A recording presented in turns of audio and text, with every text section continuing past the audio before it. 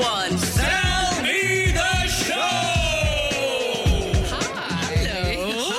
It's lovely to have you back in Edinburgh. It's been, 3 years since you've been here? Yeah, since whenever we were last allowed to come. I know. Well, When it's was difficult that? to remember. Was it 1986 or something? Something It feels like How like a dare long you? How dare you?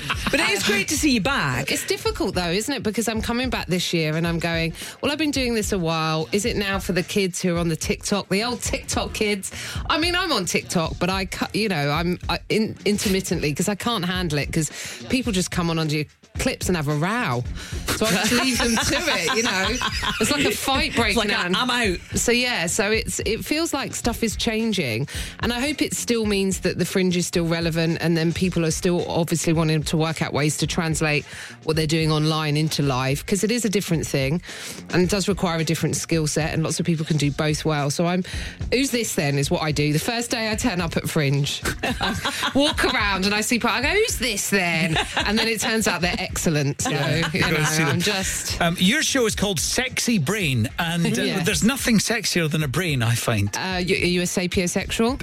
Yes, I am, Tiff. Yes, I am. Okay, good to know. Good to know. You look concerned there for a second. That just means you find intelligence attractive. That's all good, right? Mm-hmm. Yeah. So yeah, it's called Sexy Brain because, like many other people during lockdown, you know, I self-diagnosed with ADHD. Well, I mean, I say self-diagnosed. I attempted to fill out 6 different online ADHD quizzes, all of which I abandoned 3 questions in. So you know that's a definitive that's answer. a sign. Yeah. So, but it is a bit about how my brain works, because I don't like labels as well. That's why I've gone for Sexy Brain, because it's sexy. You don't know where I'm going to go next. That's mysterious. Yeah, it is Mysterious, very sexy. Yes. Can we ask you recent news that Mock the Week is finishing? Now, you've been on that loads of times. Yes. What are your thoughts on that coming to an end? Oh, I think it's a real shame. I think it's a sign of the times. I feel like we're kind of always constantly in these culture wars. And I was just talking about it with my taxi driver, because I love getting a cab up here. It's like, oh, you're doing a show, are you? Are you any good? Yeah, throw us a couple of jokes. And I'm like, oh, not in the taxi, mate. But yes, I feeling it's a sign of the times, but I feel increasingly like I just think the media as a whole, TV, they're obsessed with left and right wing comedy. And I don't think that's where, you know, I think we should talk about class in comedy and who are the voices and who are talking and, you know, what's the gender split? How's the diversity? You know, like look at stuff like this, because I think sometimes it can feel like a lot of comedy is coming from one specific voice, and it's a kind of Oxbridge heavy kind of, you know. And so I think it could be just because, you know, it's been running so long with a couple of the same people in that, but, you know, that was bringing lots of new people through. So for me, it's a real shame, because I had fun doing the show, and lots of people discover people they come to see at the Fringe from watching Mock the Week. Absolutely, yeah, they because do. it's one of the few shows where actually, as a female comic, I should say, that they put just comedians on.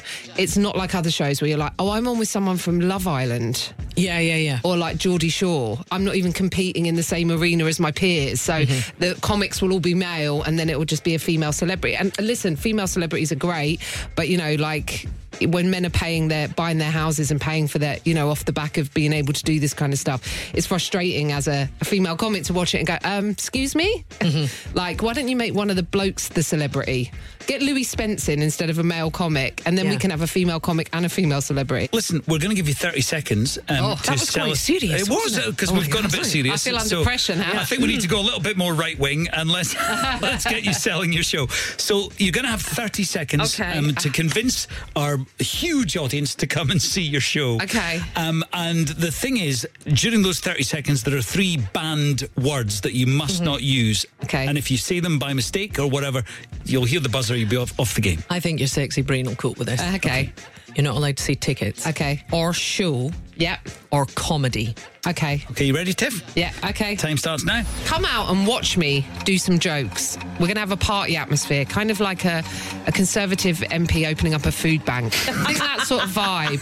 It's going to be great fun. I'm going to be talking about, am I turning into my mum? Am I having a midlife crisis? I bought a gout bracelet the other day. What is that like to deal with? Because what happens when you go from pixie manic dream girl to hot mess? So if you want to know, come along and watch me do an hour of stand-up. And I'm on at the Pleasance Courtyard. Am I allowed to say that? Yes, you are. I'm allowed to say venue. Yeah! And I'm on it. You managed it. Not many people manage it, but you have. Listen, it's been a joy having you on. Tiff Stevenson, everybody. Thank you, Tiff. Thank you so much.